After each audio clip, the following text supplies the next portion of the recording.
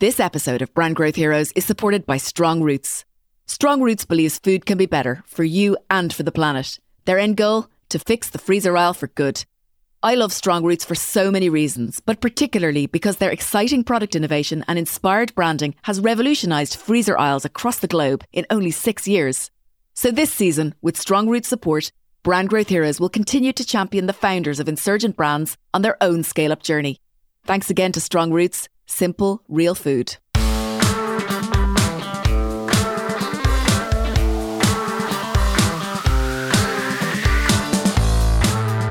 Welcome to Brand Growth Heroes, the podcast that explores how insurgent brands in consumer goods categories are driving transformational growth. Here our guests talk not only about their brand purpose or why, but also how where they play, who they employ, and how they work has driven their incredible success. Waterdrop is a micro-drinks company that offers dissolvable cubes of flavour that you can carry with you and then drop into tap water whenever you want to drink. Their flavour cubes are plant-based, sugar-free, and even include vitamins, teas, and energy. The cube kind of becomes a carrier, offering a solution to many needs. Waterdrop's purpose is to make it easy for everyone to drink more clean and tastier tap water. The ecosystem of products and tech that they're building in order to achieve this is so clever, and the stats are astonishing. In under 5 years, the company has turned over $100 million worth of sales, with north of 100 million drinks sold. They've recently raised $60 million in a Series B round in order to conquer the US market. We talked to founder Martin Murray about why and how he started the company, the mistakes he made along the way, and something I know you're going to love, how Martin and his co-founders persuaded their co-manufacturers to pay for the machinery and trials that they needed in order to make Waterdrop cubes a reality. Martin Murray of Waterdrop, welcome to Brand Growth Heroes. How are you doing today? I'm excellent. So nice to be here. I'm actually here in beautiful Vienna. Summer is finally arrived and we're quite happy. Gorgeous. So listen, Waterdrop is the most amazing success story. You commercialized your product in 2017 and you are turning over 100 million in sales. For those of our listeners who don't know Waterdrop, tell us what it is, what it looks like, and where to find it. Sure. So, Waterdrop, therefore the name, is a little cube made out of fruit and plant extracts. I'll actually show you one. I have one right here. So it's a tiny little cube. We call it a micro drink.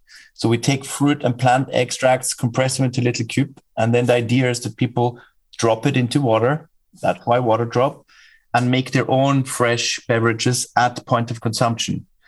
And the reason I thought it was a good idea was that I got very frustrated about all these sugar water and plastic bottles that people still drink. I find them very unhealthy, find them very unsustainable.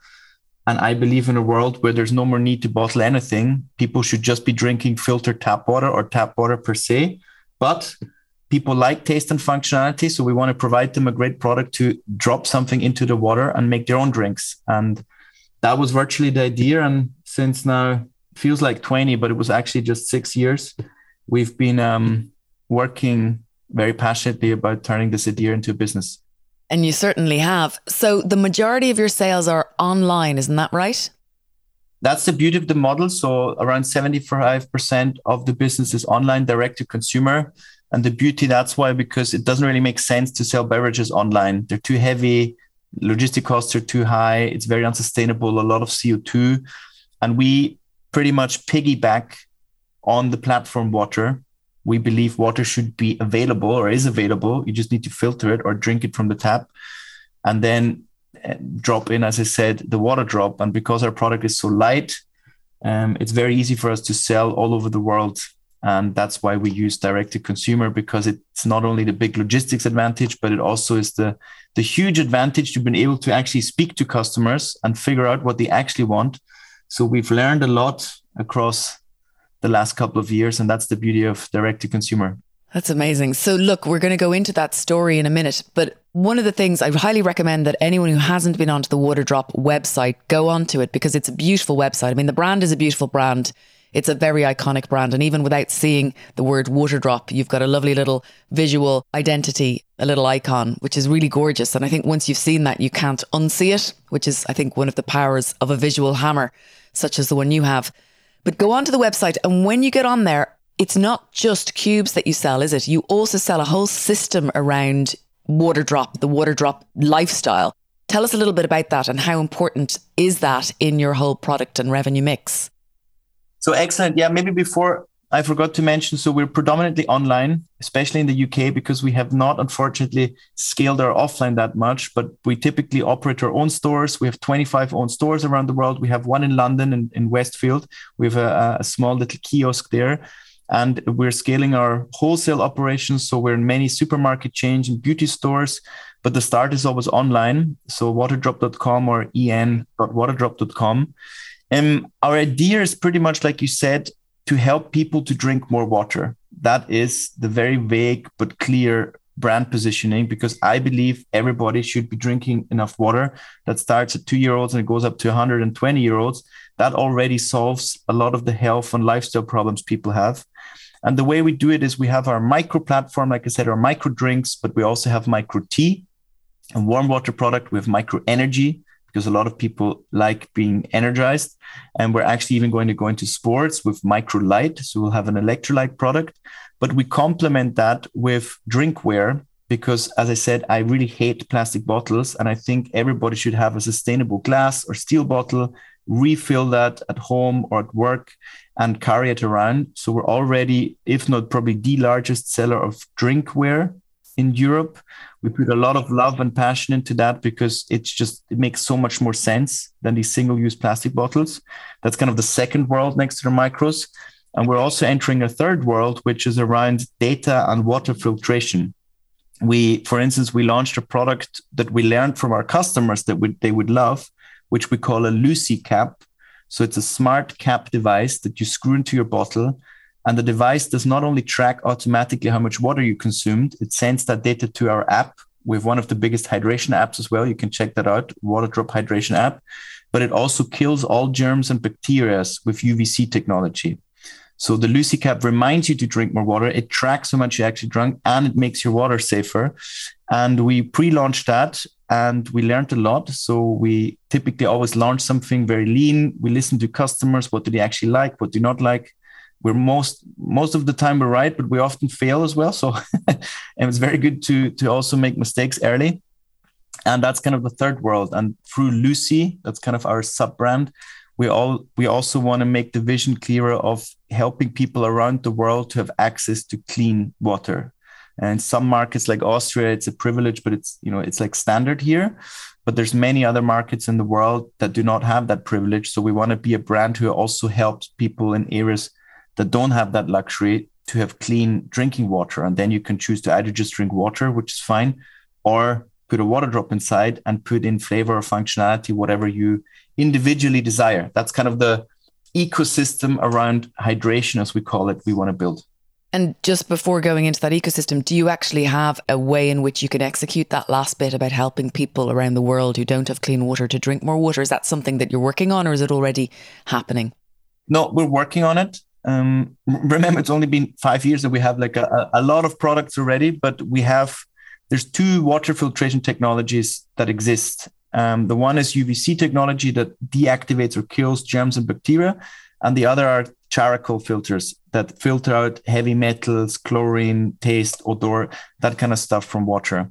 So if you combine those 2 technologies, you could theoretically drink water from anywhere, but some markets like the UVC more, some markets like the charcoal more.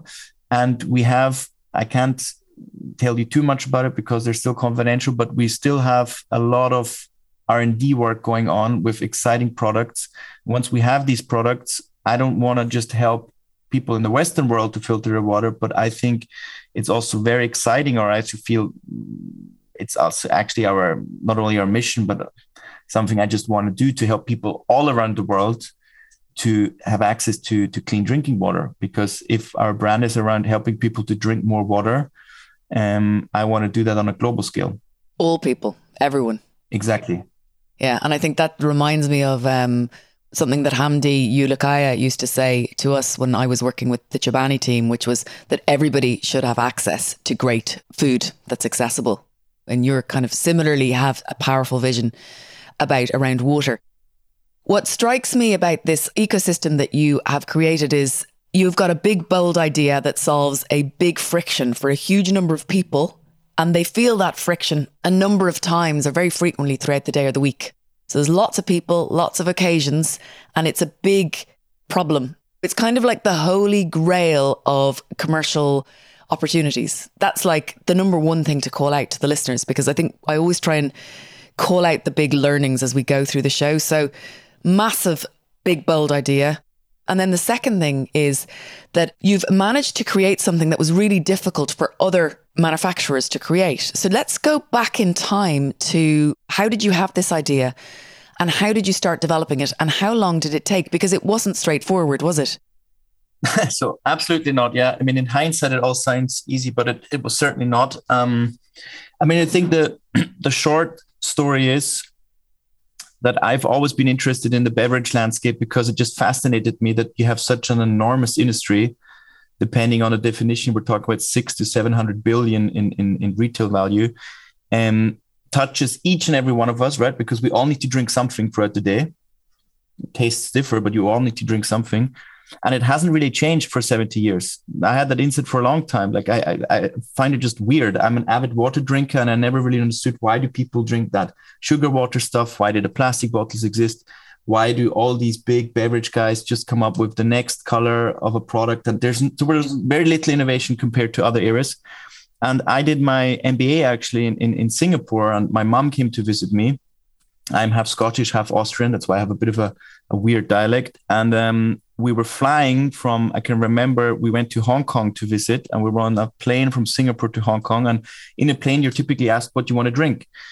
And I always order water. I just drink water. And so we ordered water and we were looking at our cups of water. And then we said, wouldn't it be cool? That was literally the idea, to have something on us that we could put into the water now to give it a bit of spice, a bit of pep, because we were commenting how silly it actually is to put heavy beverages on a plane. That's why you have these tiny little cans. Your space is very expensive. And then it somehow just, it's hard to explain. It just clicked in my mind. I just said, it makes so much sense to have something small, convenient you put into water, right? You don't have to bottle anything anymore. You can use water as a platform. It's so much more sustainable, like minimal packaging, minimal CO2. You can sell it online. And then I just saw a very vague picture of what it could look like, right? And that thought, I think it was like in probably February or March 2015, it never left me. And during that Hong Kong trip, I actually just thought about that idea, or we spoke about it. And then what typically happens is you do a lot of research, you figure out, what's on the market, what's not. You're often surprised that it doesn't exist already. You have some adjacent stuff, right? You have like conventional tablets, you have powder, you have syrup, but they're all, for many different reasons, nowhere near what I would have wanted to build. Were you thinking that other companies are already trying to address this friction, but nobody's doing it in the way they should be, or no one's doing it if they were to start from what does perfect look like? No one's going out with that idea in mind, are they? Exactly. Everything's been around for a while already. Everybody's tried stuff. It's just a matter of how well do you want to execute it? How much love and passion and energy do you want to put into making something great? It's very easy to make something, very hard to make something great. And I just knew that if you want to change that landscape, it would have to be done on a very bold and beautiful and just very, very convenient way for customers. And I spent a lot of time in R&D then asking companies, how do you make this? And then you learn, okay, this is not possible, and that's not possible. And then you ask, why not? And then after several months, the conclusion is always, it's not possible because nobody's ever tried it. Why can't you take fruit and plants and compress them? Why is that so hard? Why can't you not, make a cube? Why is it extremely impossible to make something high without getting into technicalities? Why did you not package it that way, et cetera, et cetera? And then the answer is because nobody's done it, because it makes no sense, right? To have the energy and the passion to do 2 years of R&D without any high probability of success, without any knowledge, without any money, quite frankly. It's just very, very irrationally. But I just saw in my mind it had to exist, just made so much sense for me. Were you working at this point, or had you given up your job? No, so I had the research. I used my MBA to do a lot of research on the concept, and we had all the PowerPoints and ideas and a lot of passionate brainstorming. But the hard part was really getting the prototype. And it was really hard because, first of all, we were nobody. We have no credibility in the industry. We were speaking to very large companies. We didn't have any money.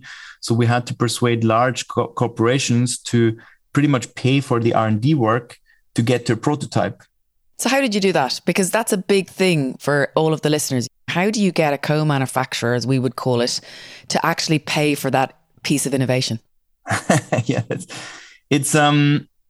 I guess you have to be authentically passionate. You need all the rational arguments, right? You have to have the market research, and you have to be able to clearly articulate why there's a commercial opportunity here. And for me, it was about bringing different industries together. The beauty of our research was it wasn't one company. I needed 4 or 5 pieces of the puzzle to bring it together. And to be very honest, the way to do that is to speak to each part of the puzzle individually and tell that piece of the puzzle that all the other parts are solved except your part.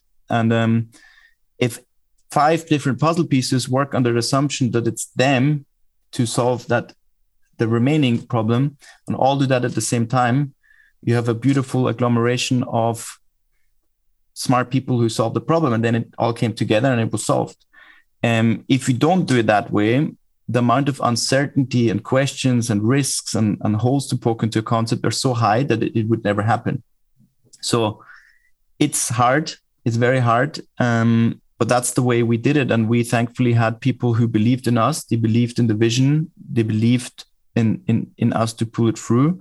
And we had amazing partners who could pull their weight, because without going into complex details, it was really, really hard technically to make. Like, it sounds easy. Okay, make a fruit powder, compress it, package. We had to develop everything ourselves, the recipe, the compression technology. We had to build special machines to enable us to make a cube. We had to build all the manufacturing ourselves. We pretty much built a manufacturing plant. We now have 2 manufacturing plants.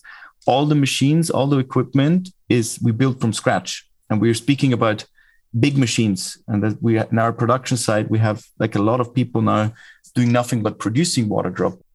Just a couple of things to point out here, to pull out, because we use you on the growth strategy program as a big case study all the way through the 6 weeks that we bring founders to try and build a strategy that is sustainable and that is going to drive serious growth.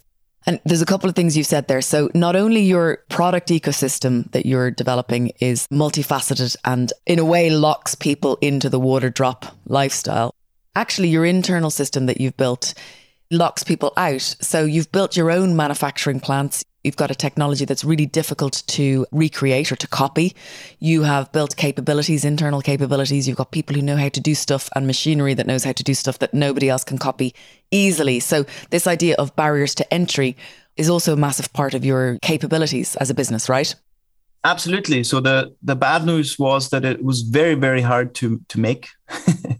And we could have taken shortcuts in many ways, but we did not. The good news is that it's extremely hard to emulate. And given now the current environment, as you know, with all the supply chain shakeup, it's a huge advantage to own your own production, to own your own supply chain, to know exactly what goes into the product, and that is geographically also close. So yeah, it was in hindsight, it was, I guess it was a good move. Was it hugely expensive, and did you have to get funding to help you on that journey? Because I can imagine people listening to this saying, well, how could I do that? How could I possibly build manufacturing plants or buy machines or make machines? So it was incredibly expensive, but we had no money. I don't come from money, and we didn't have big investors. We had a few angel investors, but it was nothing. You would be surprised how little money we had. What we did is we built a prototype. And then after we knew it works, we got the co-packer, as you call it, the manufacturing partner, who's a great partner, to build a first small machine. And we paid for it by telling them, look, for the first year, pretty much, we're just going to purchase from you. So we have exclusivity, and you allocate the cost of the production onto the product. So the product cost was higher because we didn't have any money, right? So what is supposed to do? And then after we had the first small machine and we pretty much maxed that out, we built a larger machine with a similar deal. And then we built a larger machine with a similar deal. So you paid off your machine every time you bought a batch of product? Yes, but they also helped us finance it. So they said, okay, we do a deal, but you can say, okay, they can help you purchase the product. So that the lines were actually at the partners. They were in our books. We own them, but they helped finance them pretty much for the fact that we're exclusive there. And then at some point we got larger and larger. And then we said, look, it makes sense to have our own manufacturing as well, because again, a disadvantage of having only one source is it's just one source. So it's quite risky, right? So we have, we did a second one now, and then we had a different setup back then. And once you have a functioning business, you can also get loans to finance machines. If you have nothing and no business, no bank in the world is going to finance you. So you have to be financially creative and frugal at the same time. Yeah, and have partners that believe in you, so that those big commercial arguments and really understanding the opportunity and being articulate and credible when you're standing up, getting them to buy into this idea is so key, isn't it? And seeing them as partners, you keep using the word partner, and having partners rather than just suppliers is so key. If you're the smart founder of a scaling grocery brand and you're inspired by what you learn on Brand Growth Heroes, why not check out our online business accelerator for founders who want to take their growth to the next level? The Growth Strategy Programme is a 6-week online learning course which offers a suite of bespoke lessons, tools, one-to-one coaching, group workshops, and access to a growing network of support from smart founders of grocery brands just like you. You can find out more by going to fionafittsconsulting.com and then clicking online courses. Then just press register your interest today. Thanks again to Strong Roots, simple, real food.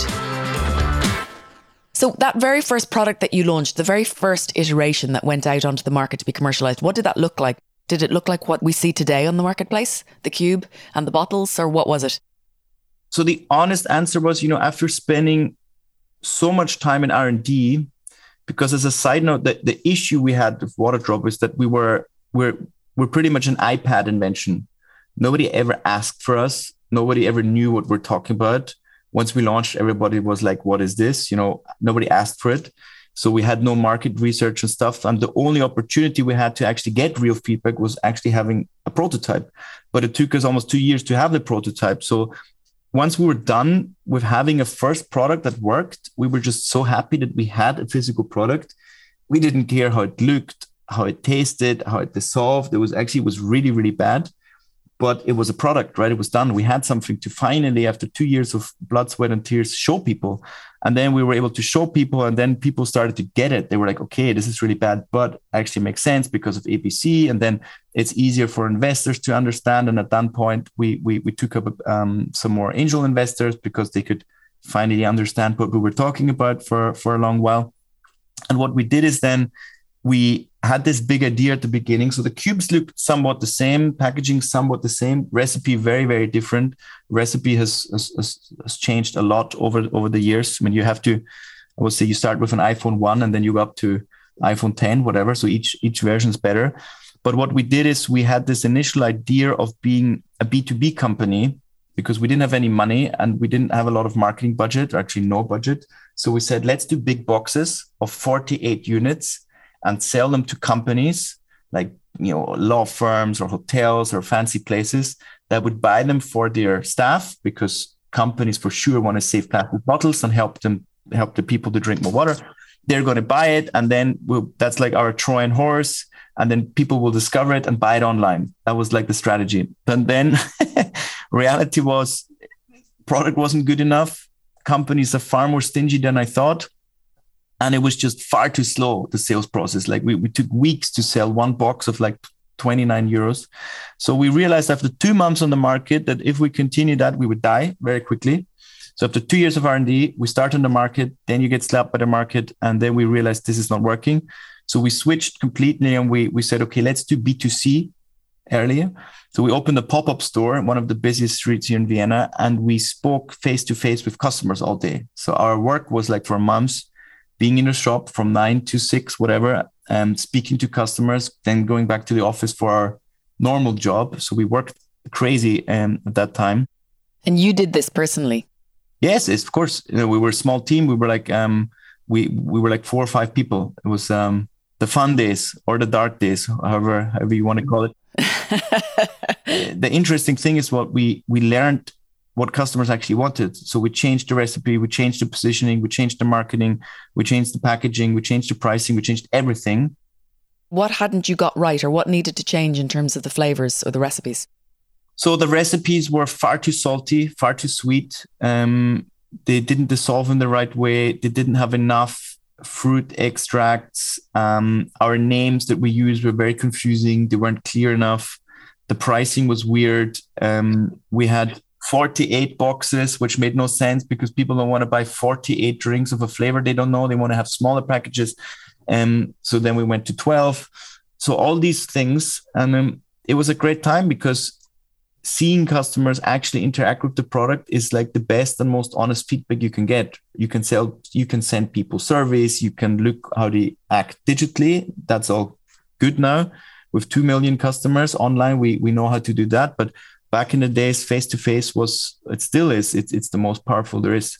And I would recommend everybody take that extremely serious because that's the most relevant feedback.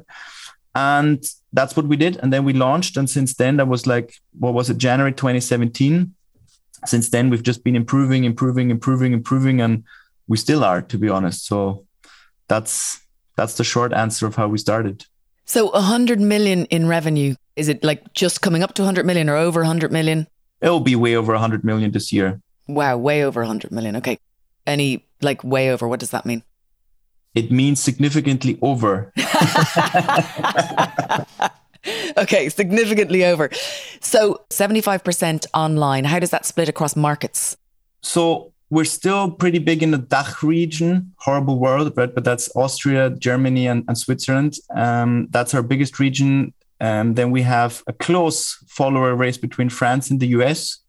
The US is growing strongly. And then we have 11 other countries in Europe. We have quite a big CEE business. We have Netherlands, Italy, the UK. Unfortunately, we weren't able to do as much for various political reasons also. The supply chain was quite complicated during Brexit, for instance, and we just focused on other markets. But we want to be everywhere, like I said.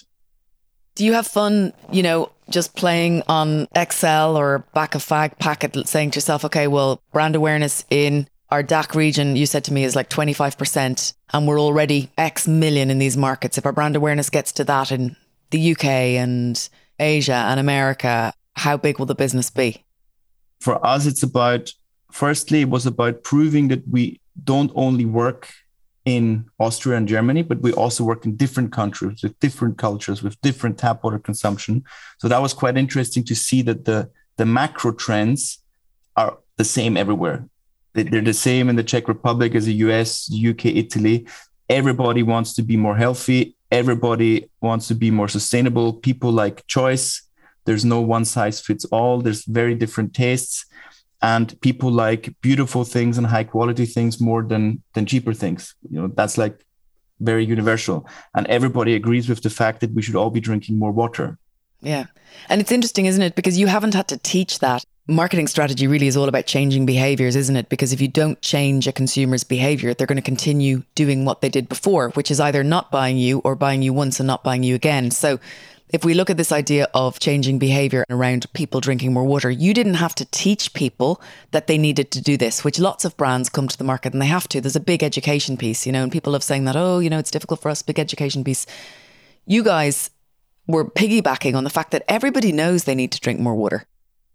That's true, but it's not as easy as it sounds, to be honest. So it was very hard to explain the product and the concept because nobody really knows what a new product is, right? If you show, I'll just show you a packaging, for instance, right? This is our 12-pack packaging. If you put this on a shelf or if you show it to people, nobody knows what it is, right? From afar. Is this chewing gum? Is this dog food? It could be anything. So the amount of time and effort it goes into explaining people the concept, why it's better to just use filtered tap water and make your drinks yourself rather than grabbing something heavy from a shelf.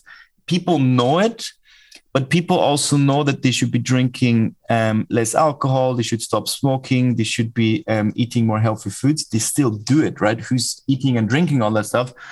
Because it's convenient and people like it. So we never thought about the brand being authoritative. We don't want to tell people, don't do this, don't do that, it's bad.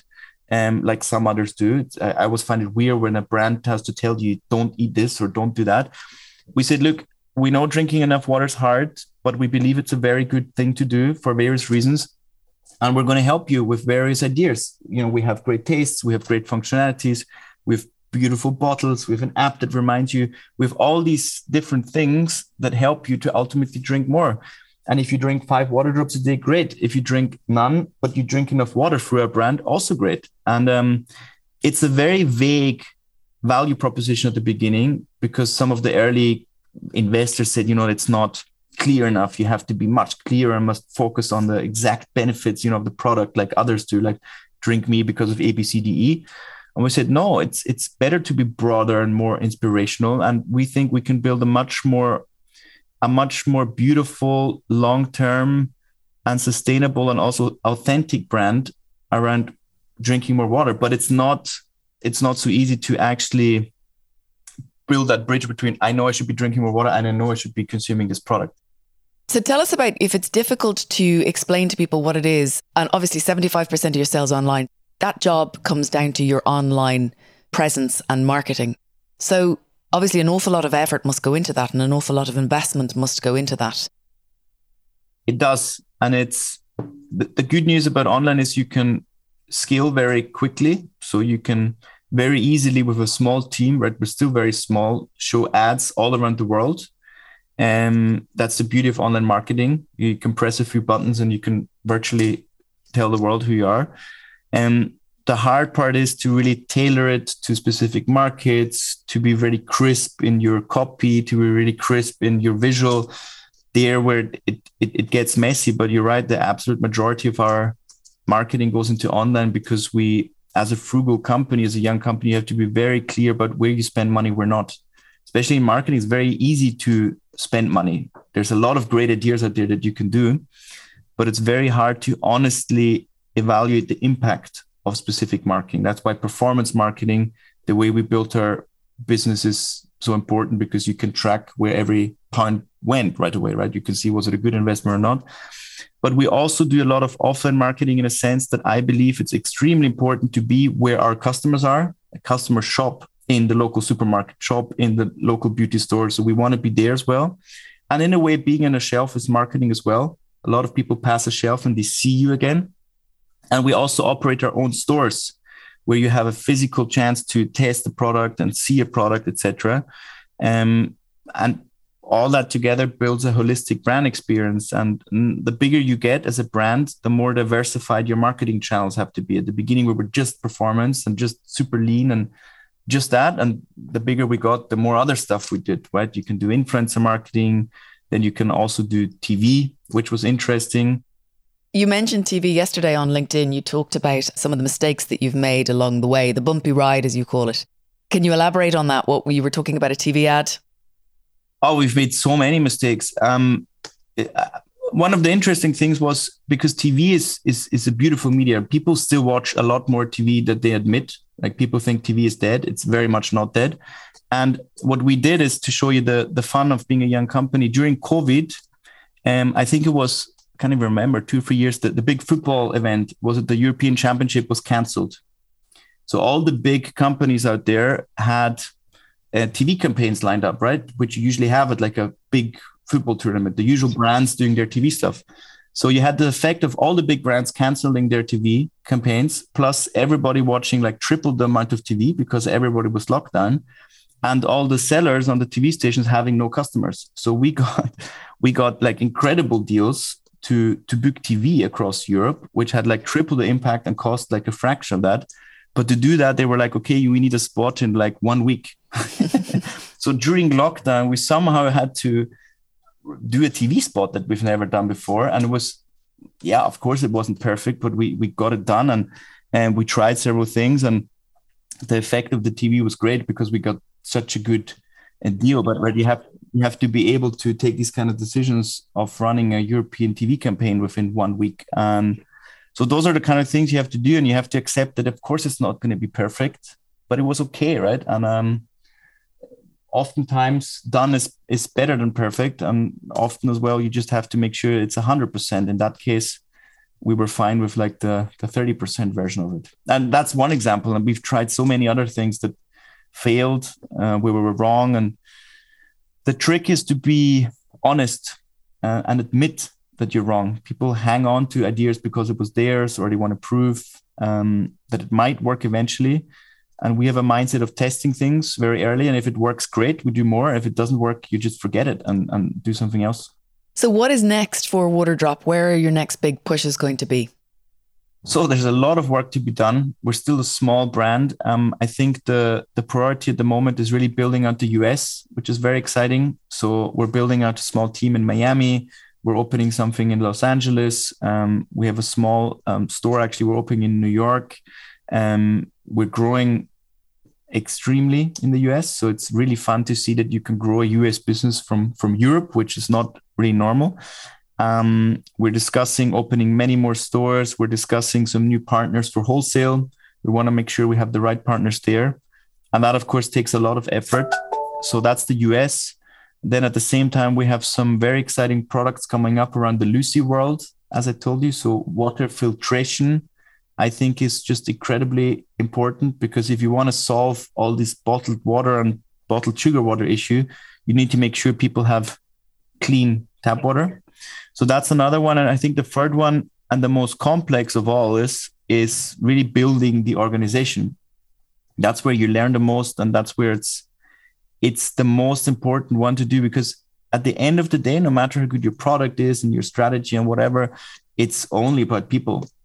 And it's very, very different running a company of 5 people, 20 people, 50, 100, 200, and now like up to 300. It changes all the time. So it requires you to change all the time, requires the art of having the right people at the right time, the right job. So that's a huge priority, I guess, for any business. But if you add multi-country, multi-product, multi-channel together with fast growth, it gets fun, but it's a big challenge. Well, look, we wish you all the very best on this next stage of your journey. I mean, it's really, really incredible what you've achieved so far, you and your team.